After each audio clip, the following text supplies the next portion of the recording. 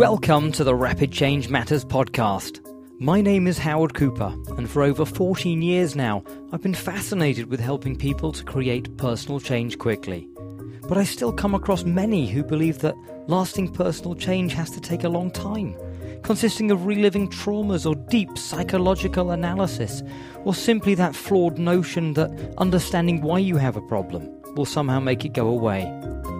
I'm on a mission to get people who work therapeutically with others to shift their thinking and realize that these beliefs are not written in stone. Rapid change can happen. So, to help you open up to what's possible, I'm interviewing top therapists and agents of change who are out there getting real results with real people really quickly.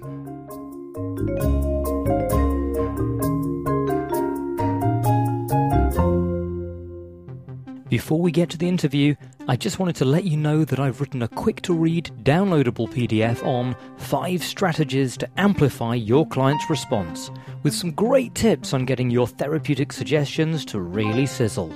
You can download this for free from rapidchange.works, where you can also find all the information about this episode and episodes still to come. Now, over to the interview.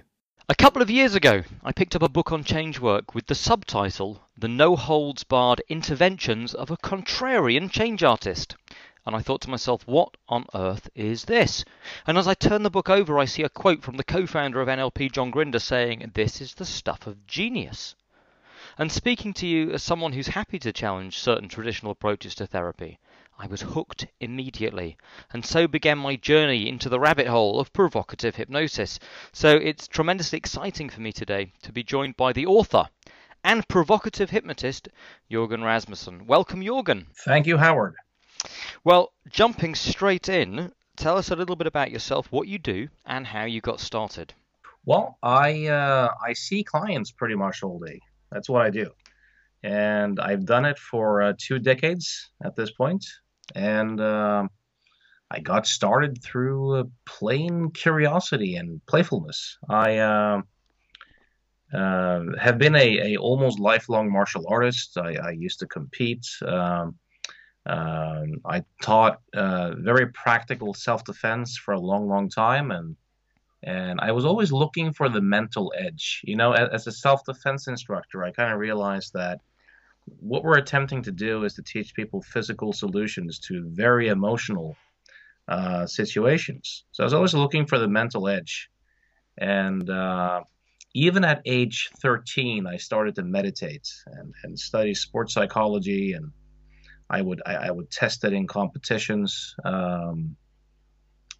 And back in the mid-90s, I started hearing about NLP and Tony Robbins and how you could cure a phobia, and I should say change a phobia in 30 minutes. And I just got curious, and I started reading books like Unlimited Power and Awaken the Giant Within and that type of stuff. And I think it was 1997 I went to my first NLP course here in Norway and got hooked. A new world opened up, and I've always been a big reader, so I immediately started reading anything I could find my hands on, and one of the things that really hit me was this idea of an impossibles practice. That, and reading of all the crazy stories of Bandler and Grinder and transformations and frogs into princes and Erickson's literature. And I thought to myself, is this stuff really possible? Could I do this? Are human beings so weird? Where do they find all these crazy, weird people? So I started advertising an impossibles practice pretty much right off the bat with a no change, no pay policy. And did that for 8 years, and then changed up my practice a little bit. But it turned into a passion and a way for me to never feel that I really had a job, a way for me to do what I really love to do and would have done anyways. And here's a funny thing: when I met Grinder, John Grinder, many years later, and we started talking, and I told him some case stories, and he was the one who encouraged me to write that book that you mentioned. And he said, where do you find all those weird people? I said, well, that's exactly what I thought when I read Frogs into Princess back in the day. Like, where do you find all these crazy people? Well, not crazy people, but weird people. Hmm. So that was kind of coming full circle. It's so cool, and there's a few things that I'd love to talk to you more about. Not just about the Impossibles practice, but even working on a no change, no pay kind of protocol. How did that work out for you, and why did you end up changing from that? Well, I discovered that it's of course a great way to go broke. Um, it's there are some strong pros and cons to doing it. One pro is that it's relatively easy to get people in the door with that offer. Very few people do it. So if you're looking for a kind of unique selling position or positioning angle, or if you're new, it can be a good way to just get clients in the door. Another pro is, if you don't help someone, you don't eat essentially. Yeah. You're probably more likely to be motivated to do whatever it takes. I mean, some of my stunts were, well, they were inspired by passion and curiosity, anyways. But some of them, the lengths I was willing to go to help them, if I'm completely honest, were probably partly inspired by, okay, I've tried everything I know to do. I really don't want to give them this money back. Well, fuck it, let's try this. I have this crazy idea. And then, so it kind of inspires that creativity. At least it did in me. The downside of it is, as one client one day told me, he said, "Well, this is completely risk free because I either get my change or I get my money back." And something didn't quite sit right with me, as in the person is not really engaging. Uh, there's something about that no change, no pay policy that sometimes attracts clients that aren't really engaged. People who Mm. are looking. But here's something else too. One of my kind of discoveries, and it's not my original discovery. I got it from both Greek philosophers and the Buddha and Albert Ellis, but as in discovering it for myself, is that one of the main thinking errors that we people do is that we turn preferences and goals and wants into these masturbatory demands. I must succeed and I need a guarantee, and I need to be approved of, and all that sorts of nonsense. And increasingly during my change work career, I would help people challenge those notions, because I would see that when people no longer thought that way, and when people realized, the flaw in those beliefs, it was so very helpful. So promising this guarantee up front was really incongruent with that. Mm. That, and finally, and this, pretty much every summer or winter or any vacation, some former client would call and suddenly say it didn't work, as if there's an it at play, demanding money. And I would, of course, often suspect that it's really convenient timing. Person's just broke. Where do I get it quick? Where can I get quick money? Ah, yeah, from that no change, no pay guy. I'll Yeah. just say that I'm still scared. And And it just happens to be Christmas time coming up. exactly. And I saw that on a bit too many occasions to go, you know what? I don't think this is completely a coincidence. So it was extremely. I'm very happy with those 8 years. Mm. I learned a ton, and in 2006, I stopped doing it. There's also an ethical thing here, which I think, especially if you're new, or because one kind of ethical issue is, how do you charge money for doing stuff that you don't really know that you can do yet? How do you, if you don't really have the competency, or if you're working in areas that you really I really don't have any idea if we're able to change this. Mm. And if you have that concern, then offering up, okay, no change, no pay, can be a very ethical way of attempting to work with stuff that, in theory, society and so-called experts have kind of collectively decided that that's not possible. And this, I think, is a lot of people in the change industry, work with only safe issues. There's this notion of work inside your scope of practice and evidence based. And my attitude was always, no, screw that. Let's work as far outside of any scope of practice as possible, because that's how you learn stuff. That's how you pioneer stuff. That's how you make discoveries, by doing stuff that people aren't doing, and by challenging the conventions. And I So suspect if you're able to work with a no change, no pay protocol for 8 years under that, then it feels okay to do that. It's quite freeing to yes, work in that way because hey, guess what? I'm not over promising. I'm not confined by hey, guess what? I have to do just the stuff that I know works because they're paying me by the hour, for yeah, example. and imagine someone comes to you and says, look, I have cancer. Uh, I have read about people having spontaneous remissions or not so spontaneous remissions. I'm into the power of the mind. Will you help me? You know, on the one hand, I think it would be very unethical to say, yeah, sure, we can do that, no problem. As in promising or claiming that it's very likely that you can help someone accomplish something like that. Hmm. There is and a lot of people criticize people who do that, and at least to a large extent, rightly so. But I also think it's equally a mistake to say no, can't help you. We might be able to work with the pain a little bit, but no, no such thing is possible. We're sticking evidence based here. We're rational people, Hmm. because I know those are exactly the type of challenges that you should take up.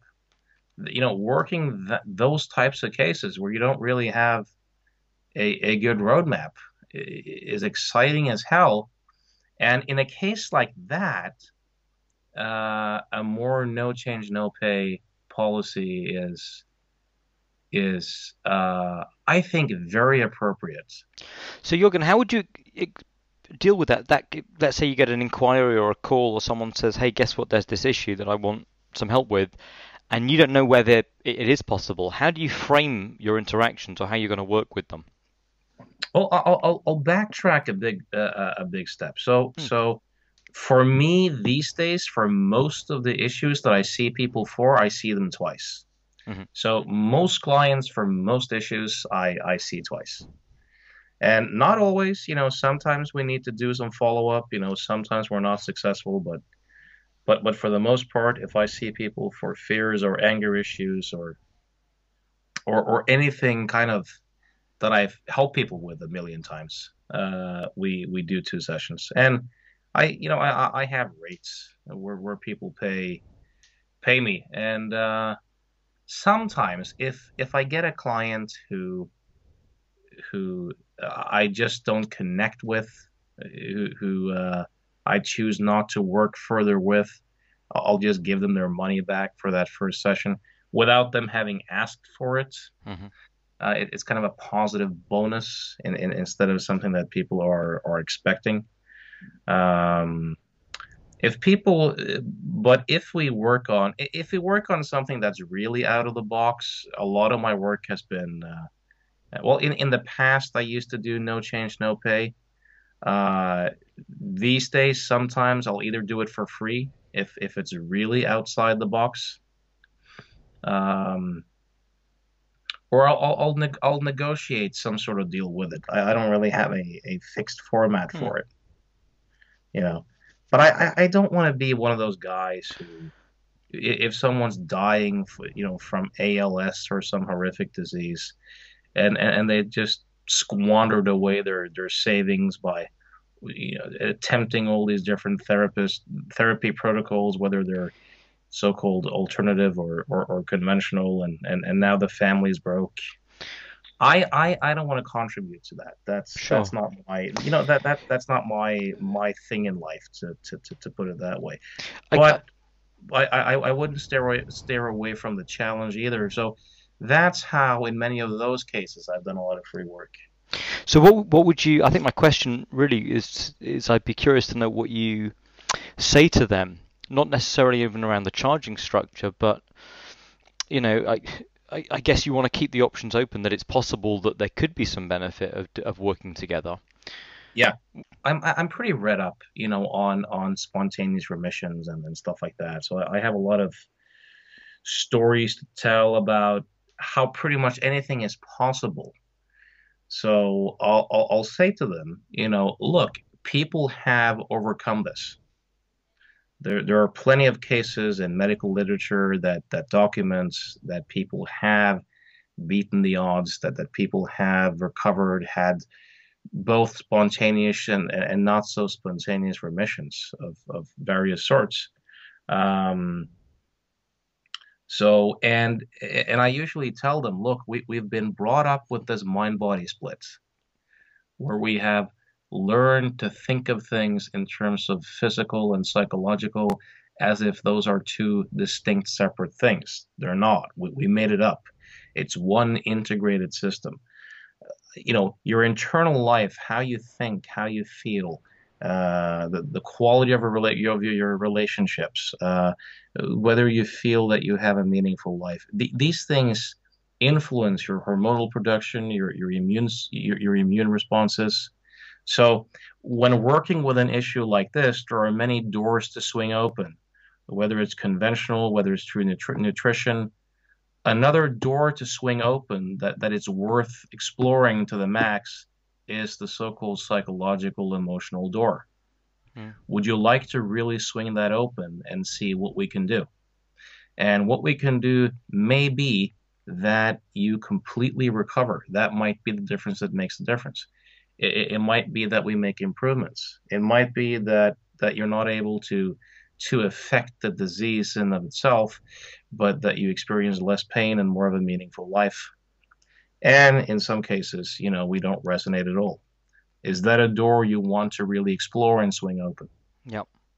So it's a matter of kind of allowing for change, allowing for miracles. I don't like to use the word miracles, but to really honor and acknowledge that people often have the capacity to do stuff that conventional thinking just doesn't allow for. So really honoring that and opening the door for that, and at the same time not being a nut or a fraud or someone who promises something that we really have no basis for promising. Yep. No, I think I really appreciate you answering so candidly. I think that was a Yeah. really interesting. But I'm with you in that it's a tricky terrain to navigate. Hmm. And more than there being there's this economist philosopher by the name of Thomas Sowell who's often said something I like, and he usually makes the point that there there often aren't any utopian solutions to anything. It's more a matter of functional trade-offs. I often like that word, functional trade-offs. You find you find some sort of balance between opening the door for change and kind of priming them and creating a context where change is as likely as possible, and at the same time you balance it with a kind of responsible, ethical, realistic framework, and you have to find some sort of functional framework there so that whatever the results are, it supports both, and you Yeah. can still look yourself in the mirror and the client in the eyes afterwards and say, no matter the outcome, and say, we did something good here, or we made a good attempt. I think everyone too should, or everyone should. I'm not religious. I don't believe in shoulds. So I'll put shoulds in quotation marks. So whenever I say stuff, it's no attempt at commandments. But I think it would be a damn good idea if we all did experiments and tried to do stuff or committed to do stuff that kind of conventional wisdom and society has told us, you can't do that. That's not possible. So, for example, and I got quite a bit of pushback on this. A few years ago, a person called me from Russia and said, I'm gay and I'd really like to be straight. I know you do this no change, no pay thing. As someone in the States told me about you. Can I come see you? Hmm. And of course, people who I've told this story have been up for grabs and said, how can you do this? This is so unethical. You should teach him to accept that he's gay. There's nothing wrong with being gay. Go for acceptance. And I said, look, personally, I'm about as liberal or as much as a liberalist that you can you can be. I have no issues with gay marriage or people being gay or so it's not a button to me in any way, sense, or form. I said I also agree that in likelihood, the healthy thing to do would be to just accept it. On the other hand, he lives in Russia, which is a very different environment compared to, for example, Norway, where stuff is very liberal on those types of issues. Hmm.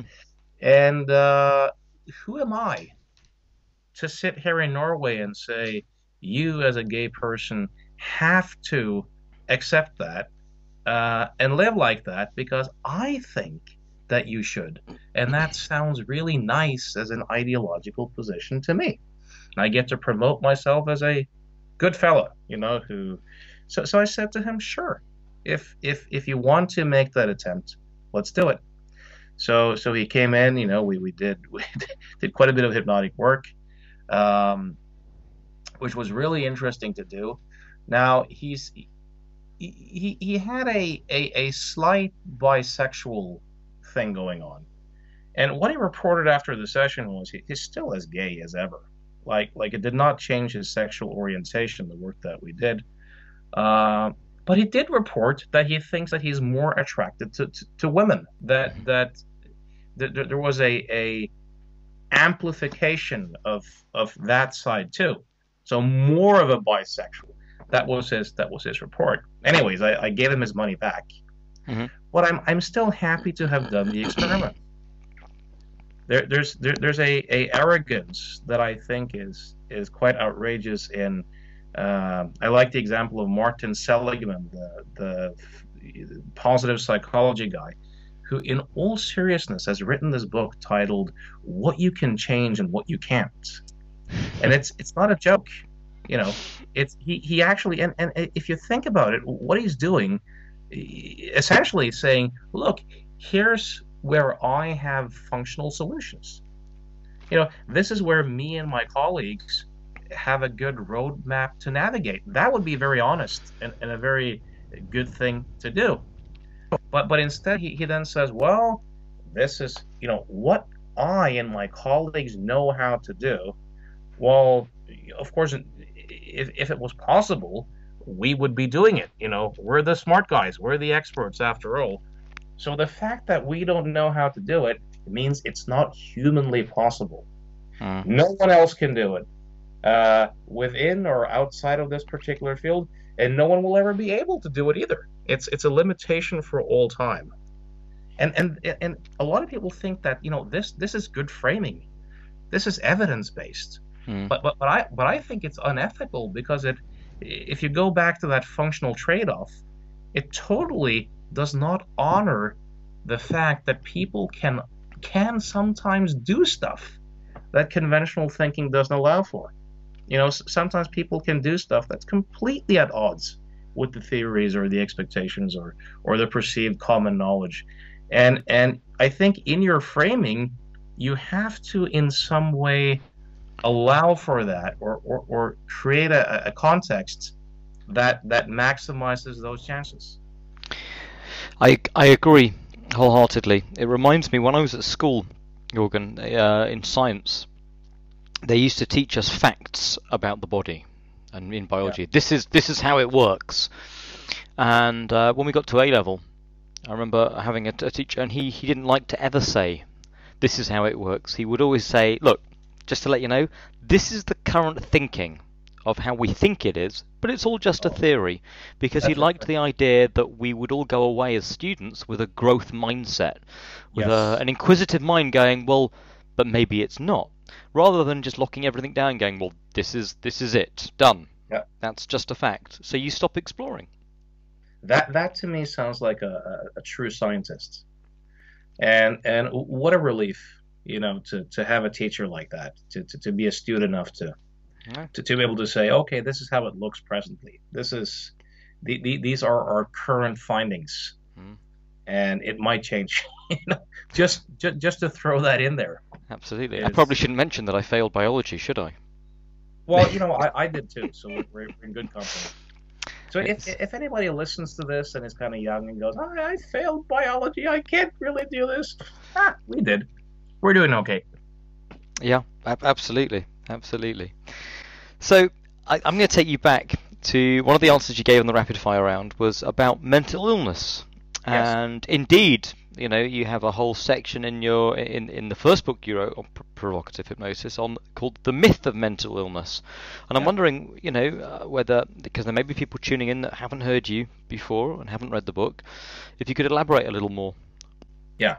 Well, words are understood in terms of frames, and language is of course a metaphor for experience. And how we frame things, so dramatically often influences how we think and how people respond. People respond very often in a way that makes sense in terms of the way we frame things. So and I remember I don't quite have the numbers, but I remember one type of experiment where people were asked to propose solutions to the problem of crime in a city, Hmm. and when the people who asked the question, presented it as a virus, or like a sort of unfortunate disease, uh, people were way more lenient in terms of solutions. And when people presented it as something that was intentional, uh, the responses were very different. So what I noticed when I started seeing clients was, psychiatry is very big and strong in Norway, Hmm. and people would say, I have a mental illness. I'm sick. I have a disease. And I would say, well, how do you know you have a mental illness? Well, my doctor told me. Yeah, but how do you know? How does he know? Well, he says I have a chemical imbalance in my brain. And I would get that story so many times. I have a chemical imbalance in my brain. And I would ask, well, what type of test did you take? Well, no test. Okay, so he interviewed you and you described these behaviors and these ways of thinking. And then based upon that, he concluded that you have a chemical imbalance in your brain. Well, yes, if you put it that way, yeah, that's what happened. And I was like, this is weird. What on earth is this? And I started researching, reading up on psychiatry and psychiatric history, and of course discovered that there is no test anywhere to confirm or disconfirm a so-called chemical imbalance in the brain.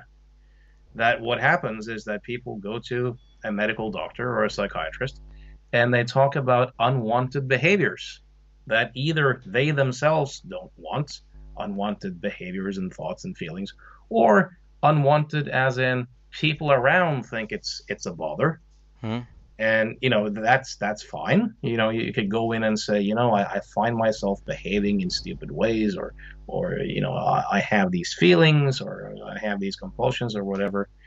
But to then claim that this means that you're sick or ill or there's somehow a chemical imbalance in your brain that you need drugs to medicate and to correct the imbalance without any proof, without any proof whatsoever.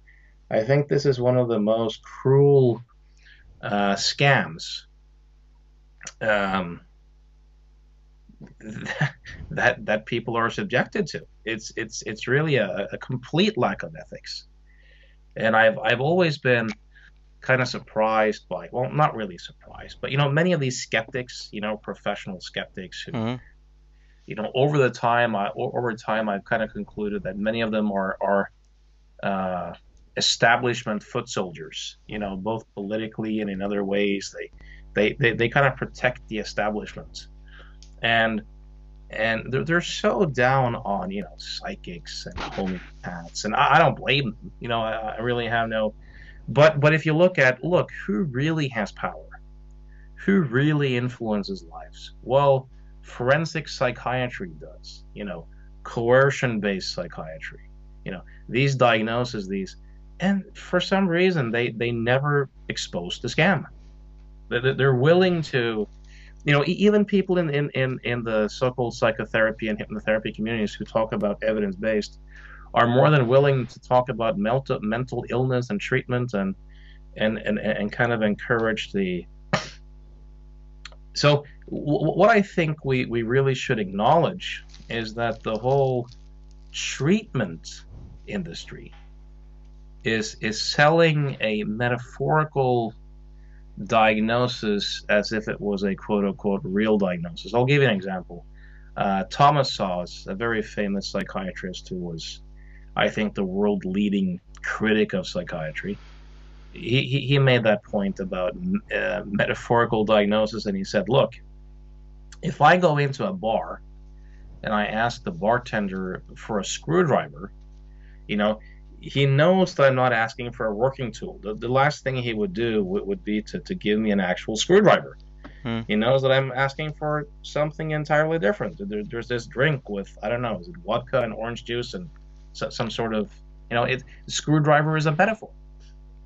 And all these mental illness diagnoses, as far as I know, are metaphorical diagnoses. If people had,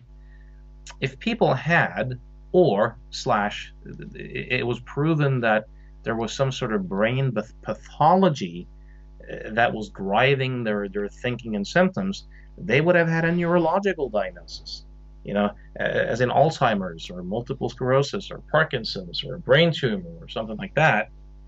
But the fact that they don't, and that they're sold as metaphorical chemical illness diagnosis, means that there's no test available or being done. And of course, there might still be something quote unquote wrong with their brains, but it's just that there's really no evidence for it. And when these clients would come in and talk about managing their depression and managing this and dealing with that, my stance is, look, there's just thinking anyways. I mean, they're relating to life or relating to experiences in a depressive way. That's the, in quotation marks, illness. There's and I discovered, a strong effect in my clients in completely bypassing that entire framework. And when I noticed that people believed in that framework, to really help them deconstruct it and to really see that this really is nonsense. So I frame what I do as training and thought experiments. Essentially, I'm going to be asking you questions. I'm going to be guiding you through these various thought experiments where you're going to make discoveries. You're going to have felt insights. You're going to discover how your own experience kind of gets constructed. You'll discover how you can tweak and change your own experience. And that's what we're doing. And it's so much more a healthy, dynamic frame that presupposes and kind of primes a engaged client who's a part of the process, who's doing the changes, versus this victim of something Mm. that is here to be cured or be changed by some magical technique or some therapist who will impose something on him. So that's my rant. No, no, it's fascinating. Could you give me or our listeners an example, perhaps, of someone who came in with, and if you could see me, I'm doing my inverted commas as I say, mental illness, Yeah. And you worked with them, and it was successful. You got a nice result. It moved in the right direction, and they bought into this idea that, hey, guess what? It's not a mental illness. Well, I would say most of my clients, day by day. Uh, Back in the day, you only had a handful of diagnoses. Mm. Today you have hundreds, literally. I mean, any of us, if you look at the DSM, any of us could qualify for a bunch of different diagnoses and be called mental illness. Have you heard about the Rosenhan experiments? This psychologist back in the 70s who was kind of skeptical of the diagnosis. So he took himself, and I believe it was eight or nine students, eight or nine college students who had no history of, in quotation marks, mental illness or anything like that. And they all went to different psychiatric hospitals, and they all did the same thing. They all went to the door and said, "I have this voice in my head that just says thump." So that's all they did because they wanted to make sure that we're all doing exactly the same thing at different psychiatric hospitals. Now, all of them were given a severe diagnosis. I think seven or eight got a schizophrenia diagnosis, and one of them got a bipolar diagnosis. Hmm. And almost all of them had a really hard time getting back out. I think it took 6 weeks or something for Rosenhan himself to get out of the psychiatric hospital. And he had alerted the media, of this beforehand. The media is so often a kind of establishment protector that won't really challenge psychiatry, but for some reason it went along with this. And when they got out, it was quite a scandal, Mm. quite a blow to psychiatry. And of course, psychiatry shot back and said, no, we know who's mentally ill or not, and Rosenhan lied to them and said, well, I've sent you a bunch of people. Let's see if you're able to spot the difference between the fakes and the real mental. Of course, I don't like this part of it because it presupposes that some of it is real. But anyways, he did that, and I can't remember the numbers out of my head, but quite a few people were released from these various psychiatric institutions in the next few weeks. And then Rosenhan, exploded the bomb and said, I lied. I didn't actually send anyone, which was this huge blow against psychiatry. And at the time, you had that wonderful movie with Jack Nicholson, One Who Flew Over the Cuckoo's Mm. Nest. And you also had psychiatrists at the time kind of struggling for their survival of their profession because insurance companies would say, why should we pay for your services? Because there was a very dominance of psychoanalytic thinking. It was still mental illness, but it was based in unconscious repressed conflicts and stuff like that. And you had psychologists and social workers, and so psychiatrists kind of needed to rebrand their positioning in the marketplace. Yeah. And of course that they had no evidence of any disease, as in brain pathology, for any of their diagnosis. So what they did, and this happened around 1980, they completely went on the offensive with this huge marketing campaign of, we're medical doctors. These are chemical imbalances in the brain with good help from pharmaceutical companies. And these are chemicals imbalances in the brain in the same way that diabetes and cancer are diseases, depression is a disease. And in cooperation with drug companies, they've been able to pretty much unchallenged for decades sell this idea, which has resulted in an epidemic of diagnosis and drug use and a population that completely believes in this fiction, that has completely, if you go out there and you say, look, there's really no scientific basis for any of these diagnoses, it's all made up, people look at you as if you're talking about reptiles Mm. or that you're some sort of crazy conspiracy theorist because it couldn't be that bad. These are responsible people. Maybe there's some overselling of medications. Maybe there's this, but but it's so hard for people to conceive of that. No, the whole thing is essentially a lie. Say, but of course these days, the meta studies are have been coming back. You have people like Irving Kirsch who wrote a really good book on the Emperor's New Drugs, kind of exposing antidepressants for what they are and Mm. going as far as you can scientifically to pretty much bunk the whole chemical imbalance theory. So, in my opinion and in my experience, I think that one of the worst things that have happened to us collectively in the last few decades is that psychiatry has gotten so big, and not just the drugs, but the whole mindset, the whole victim mindset, the whole disease mindset, the whole idea that we're fundamentally broken and that there's something wrong with us, and if you feel bad, there's a you're supposed to get treatment. You're a patient. I think this whole mindset, both culturally, collectively, and individually, is creating a society and a psychology that's we're way worse off.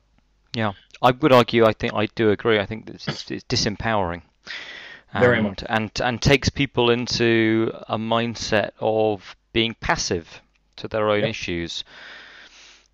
Which I think a lot of people, I see people and that they come in, and I think part of the issue is when they come in and they say, wave your magic wand and fix me, Yep.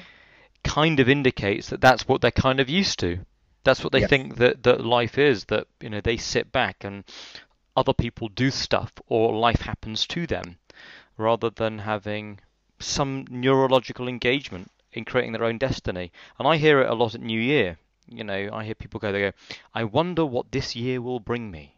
As though the year is going to knock on their door with a gift basket of experiences that's going to happen over the next year. Yeah. And there's this real passivity. And I think it kind of, what you're talking about here kind of, plays right into that. Yeah, it's let's say you have a kid who's not doing well in school or he's a bit impulsive and things aren't quite working out. There's one thing to say, look, your son or daughter or whatever, the way he's behaving isn't quite working well at the moment. He's a bit impulsive. What do we do with that? I'm not saying that there aren't huge challenges in a sense. But the whole premise seems to be, look, if you don't quite fit into school, there's clearly something wrong with you. There's Mm. got to be something wrong with your brain. There's this chemical imbalance in there.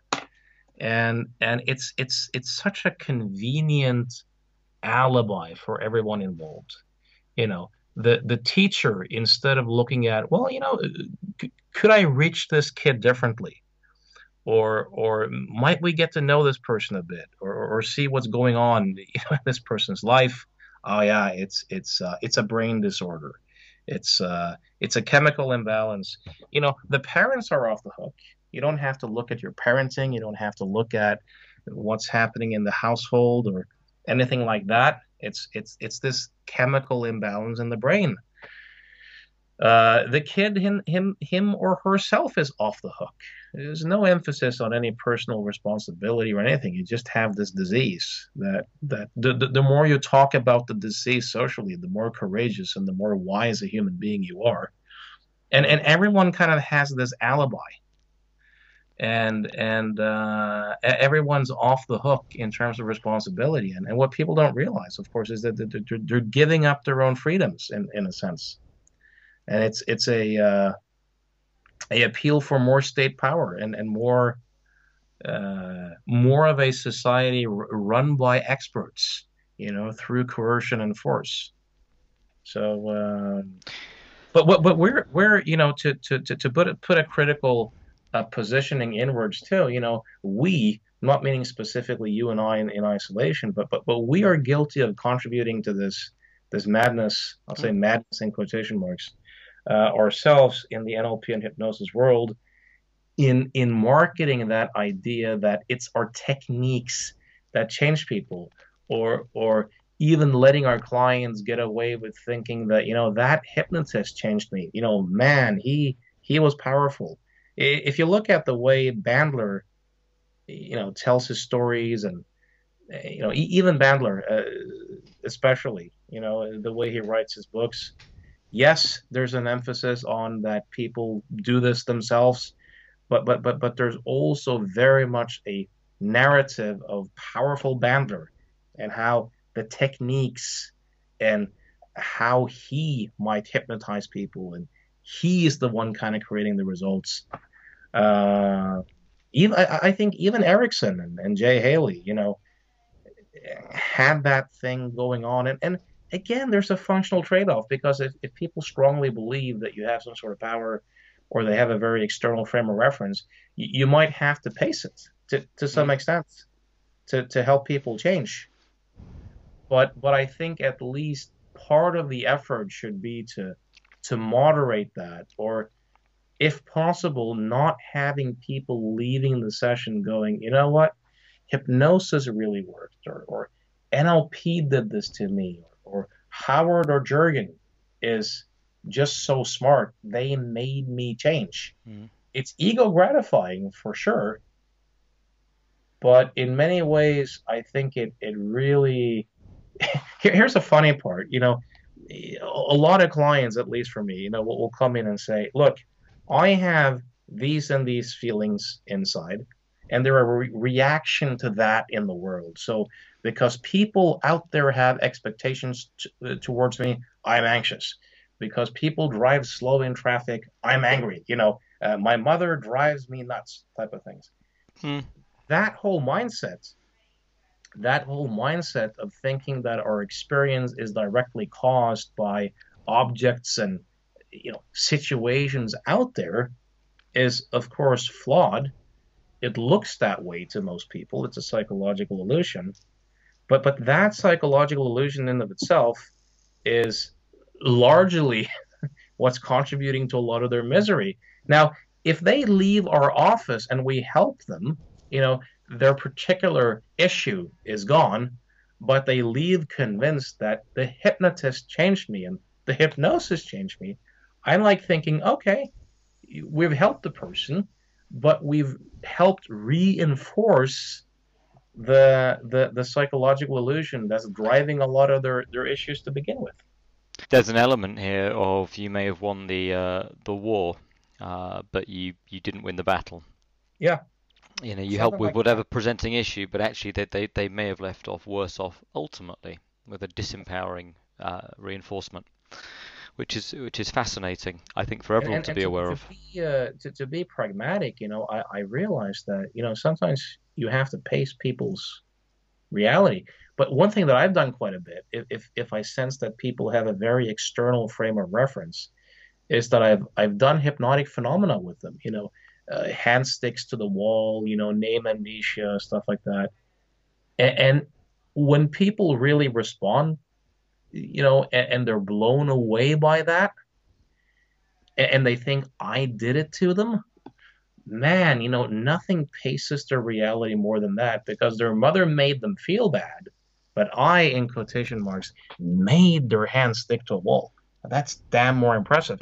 Now, if I then can say, now let's do a thought experiment, and I give them the same instructions, but I orient them to either question the experience or attend to it in a different way, they suddenly realize that I can give the same instructions, but they can suddenly have a very different internal experience. Mm-hmm. And they discover empirically at a felt level that, I can choose to have a stuck hand or not, even if Jurgen is doing the same stuff. I'm actually, well, he's helping me, but I'm actually creating this experience on the inside myself. To pace and lead in that way can be damn powerful, Mhm. and a powerful bridge to help them realize, oh my God, that's what I'm doing with my so-called social anxiety.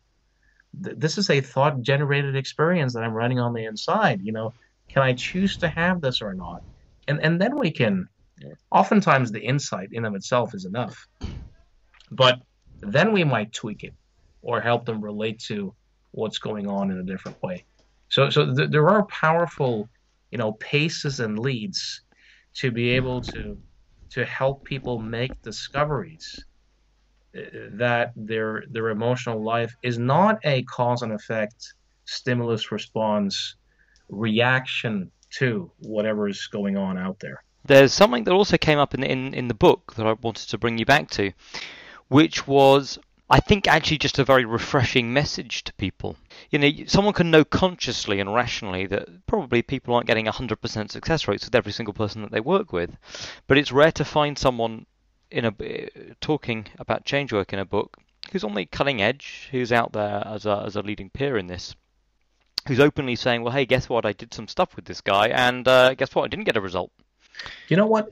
People have, yeah, because if you look at the narrative of, I would say, almost all books produced in the NLP and hypnosis world, you know, they're often quite perfectionistic, and when there's any negativity at place, it's very often the story of, my life used to suck, but then I Yeah. learned NLP, and now it's great all the time. It's very often that type of narrative. So I wanted to write a more, actually, John Grinder inspired me to write the book because I was kind of complaining about, how so many of these books were so politically correct and not really honest.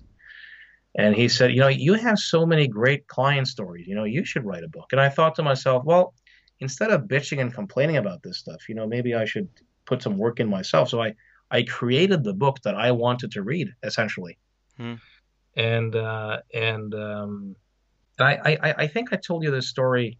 You can correct me if I'm mistaken when we first spoke, but I had a huge insight one day. I can't remember exactly what the topic was. There was some sort of neurological disease, but I was helping the person with the pain, Yeah.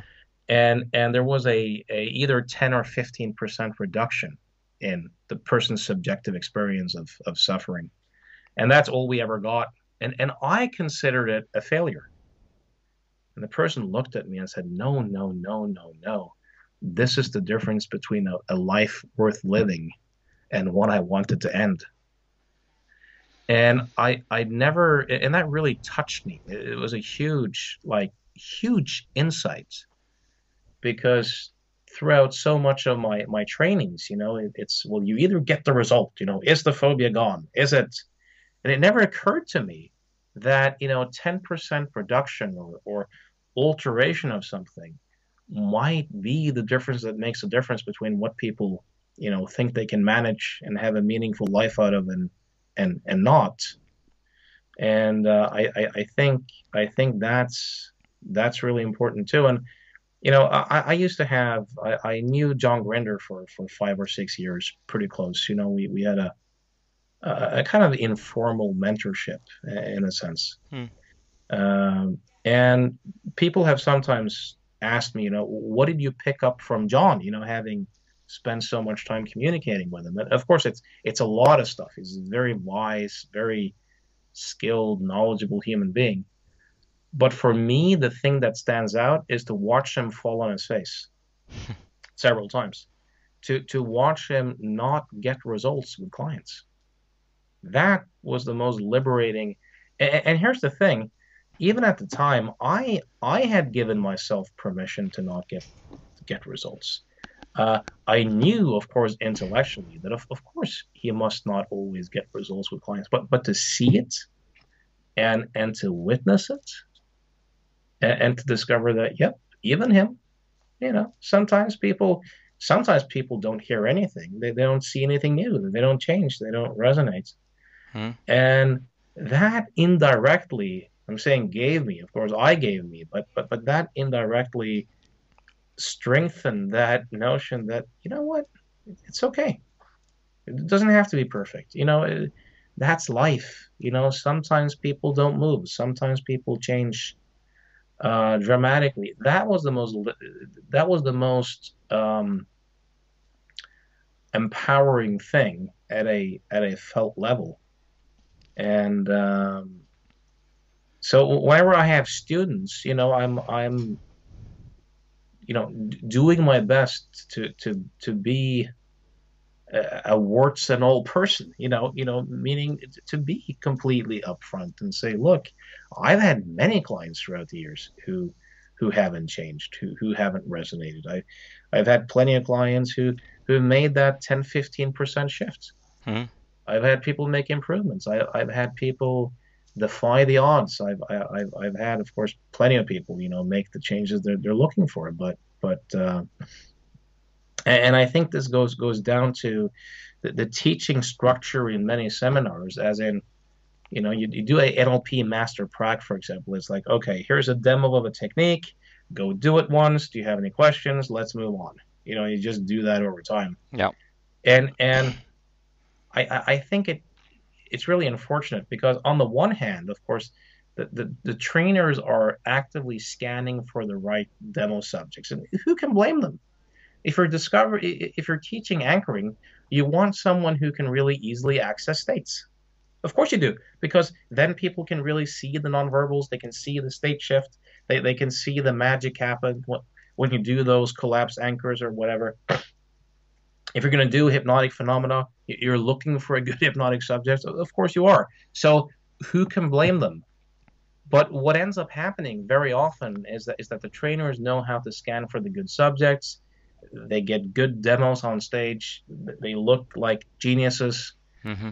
And the students then very easily go off thinking that's how it looks every time and that's how it should be. And if it isn't quite that way in the real world every time, well, it's just my lack of congruence or that I'm not per se good enough. The trainer would have been able to do so. And what they might not know is that no, many of the sessions on stage could have looked very different had they chosen different subjects to work with.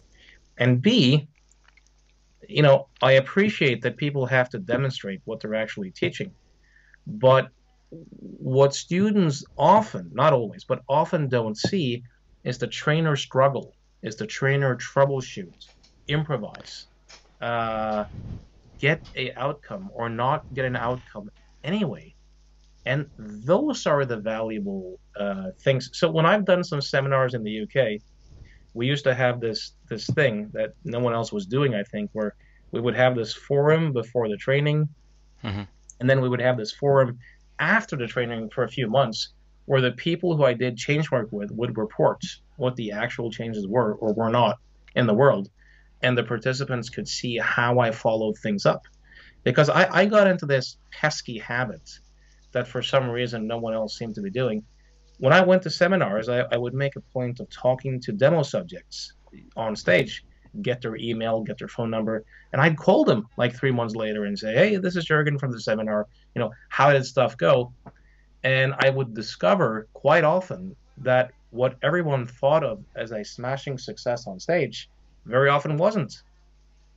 Yep. And I would discover that I was the only guy who called them, and that unless you knew them or by accident met them at a seminar and asked them, you'd never know. So you have all these like impressive demonstrations on stage that a lot of people just take for granted. That's change work. That's how it works. That's how it should look every time. And very few people are like investigating and contacting the people and saying, look, what actually happened here? What's your experience? And I think we're like collectively suffering as a field Yep. for that lack of scrutiny. Well, it's funny. I remember speaking to someone, I can't remember who it was now, and they said something that I couldn't relate to, which is, as a hypnotist, they see someone and then they send them away, and if they don't hear from the person again, they assumed it worked. Yeah. And I didn't relate to that because for me, maybe it was that I was hard on myself. I just assumed it didn't work. Like, Yeah. because I thought, what if it worked? Why weren't they ringing me to tell me how excited they were? This is great. So certainly personally, I wanted to speak to people after, and I wanted to follow up, only for my own peace of mind to know, Yeah, I for think sure. I think both assumptions are unwarranted. If someone doesn't get back to you, I think it can be just as likely that, yep, I'm happy, no reason to call, Yeah. or I'm partially happy, I just forgot to call, or I'm really unhappy about it, but I see no reason in calling or creating a conflict or whatever it might be, so screw it. I think all of those are equally possible options. Well, I came across a few people, and they'd ring me and they'd say, "Hey, guess what? Can you help me?" And I said, "Well, how did you get my details?" And they'd say, "Well, you helped my friend 2 years ago with such and such a thing," and they changed really positively. And Yeah, I look yeah, back at my notes and I go, "Oh, they never contacted me back. yes, I was trying to find out how they were, and oh yep, no." And then yep. you think, they've been great for 2 years. It would have been nice to know. So I do, I think it's important to get good feedback so that we know when it is or isn't successful. Yeah. Here's a funny thing too to throw in. A lot of people talk about, the importance of expectations. I know some hypnosis schools teach their students that if someone calls saying, "Can you help me with X?" you're supposed to say, "Yes, that's easy. We do it all the time," to kind of build that positive expectation. Mm. But I think there's a functional trade-off here too. Uh, that sometimes people change despite expectations. Sometimes they have expectations and they don't change. Like it's not the only game in town. And one thing I discovered, I don't know how this matches up with your experience, but one thing I discovered was, if I work with someone and they've made dramatic changes, and now their sister calls or some family member or friend saying, "You helped my friend. I want that for myself, and you helped her in one session, and that's what I want." Or how long will it take? That conventional thinking would often say, "Damn, that's an ideal client. She has good expectations." Yeah. But in my experience, I've found it very useful to step back with those people and say, "Look, yeah, I'll work with you." And my experience is that the people who do the best are the people who come in, are willing to roll up their sleeves, get to work, really get engaged, and they're not that concerned with how quick it will happen. Those are usually the people who change really fast and get their, one session miracles, not the people who call in and order a one session miracle, Yeah. because you're not your sister. Meaning it's not a surgery. You as a client bring capacities and resources to the table. Your level of commitment, your thinking styles, your ability to concentrate. Uh, there are many other factors. These things, plus how well you and I resonate and what I bring to the table, these elements will combine to produce whatever outcome it will be. You know, and the people who get the great results are the people usually who are willing to roll up their sleeves and to do the work. Is that you? So I kind of throw the tables back at them instead of being the passive person looking for the hypnotist or the hypnosis to change them. Mm. I kind of reverse the frame and look, you bring stuff to the table. Are you willing to do the work? And that's sometimes, because sometimes the family member, as I said, or the friend doesn't necessarily have that level of commitment or that level of concentration or the same capacities, so to speak. I think it's really interesting as well hearing again this theme of passivity coming through.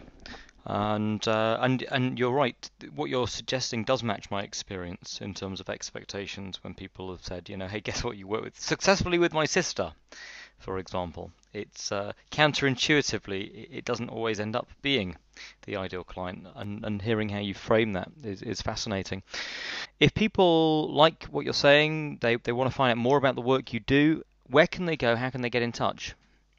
They can go to provocative hypnosis.com.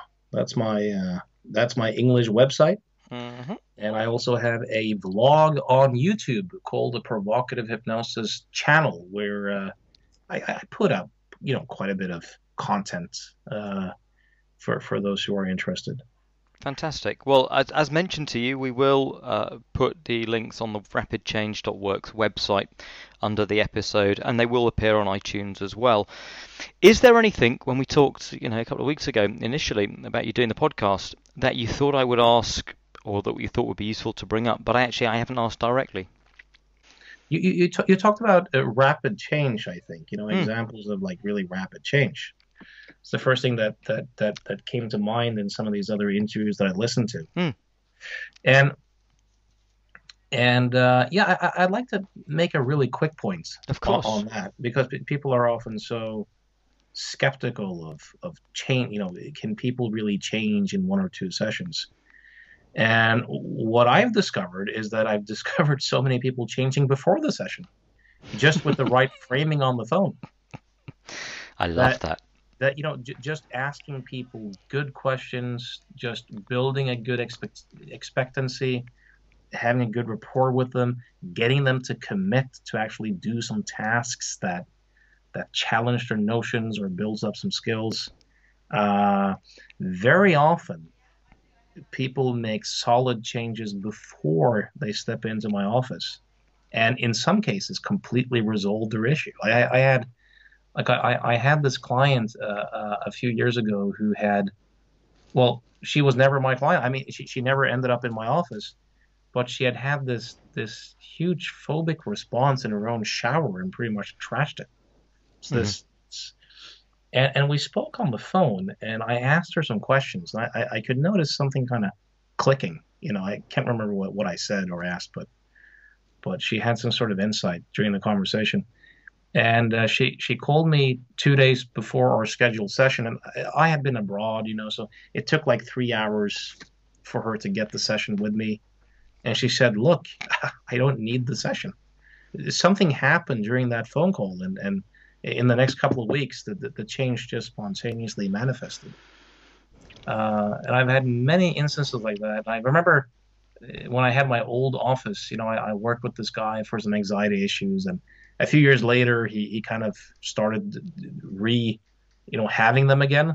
Hmm. And he called for an appointment, and he actually came on the wrong day. So I was out shoveling snow, and then the day after, he said, I don't think I need that session. Just seeing you was enough. Like I was just this anchor. I just reminded him that change was possible, and since then he changed again. Oh, here's a fun one. There's this Agents of Change hypnotist who has this podcast. Who recently watched a vlog I have on my channel on how to fix your own allergy, Yeah. and he reported that he had watched that and something had happened, and he had the suspicion, since that was the only thing he had done, that there was a relationship most likely between watching that particular vlog and, I don't know, was it either a reduction or elimination of those allergic symptoms? I'll be honest. That sounds too far fetched. Yeah. That sounds like you're making things up now, Jorgen. That's outrageous. In case the listeners are wondering what this laughter is about, the agent of change that had this happen was me, and I did. I watched the you had a really interesting vlog on allergies, and I've suffered for many years with hay fever, and I watched this. I didn't even think anything was happening. I just thought it was really interesting. I was thinking about allergies in a different way. And a few days later, a friend of mine came over, and his eyes were like streaming and red, and sniffing and sneezing. And he went, "Oh, Howard, how are you coping? The pollen's terrible today." And I hadn't noticed. I just went, "Is it really?" And it was at that moment, and I thought, that's interesting, because normally I'm pretty sensitive to that kind of stuff. So. Um, yeah, certainly that's one of the weirder things that I've experienced, and I think the evidence, or would point that there was something happened at that moment. So thank you. Yeah, well, it's not that uncommon, and I think it's called the video camera guy phenomenon at some hypnosis and NLP trainings where you have people in the back of the room kind of filming, and sometimes spontaneously making changes as they watch other people make changes. Sometimes even changes they didn't intend to make. Yeah. And I know that Steve Andreas made this comment once that some people had watched this allergy DVD thing where people had changed their allergies, and they got feedback that just viewers of the DVD had changed their own allergies unconsciously just by watching it, not even really intending to do it or knowing they had done it. So you never know. But I thought that was a cool example of rapid change. It is cool. And part of me said in my head, I thought, well, why don't I say to people, let's put it on the website. Let's put a link to the allergy, and invite people to watch it. But then this little voice went, yeah, but then they'll expect it to work. And then we'll get into that whole paradox of expectations. So, look, Jürgen, I have to tell you, I've really enjoyed chatting to you and exploring all of this stuff with you. And I hope at some point it would be great to bring you back and let's do this again and explore a whole heap more thoughts as well. So on behalf of our listeners, thank you so much. And really appreciate your time today. Thanks for having me on. I hope you enjoyed this episode, and if you did, why not share it with anyone you think might be interested, and even head over to iTunes to give us a glowing review. You'll find more about what's coming up on our Facebook page, facebook.com/rapidchangeworks. And of course, you'll find all the links related to this episode, plus those free 5 steps to getting your suggestions to sizzle over at rapidchange.works.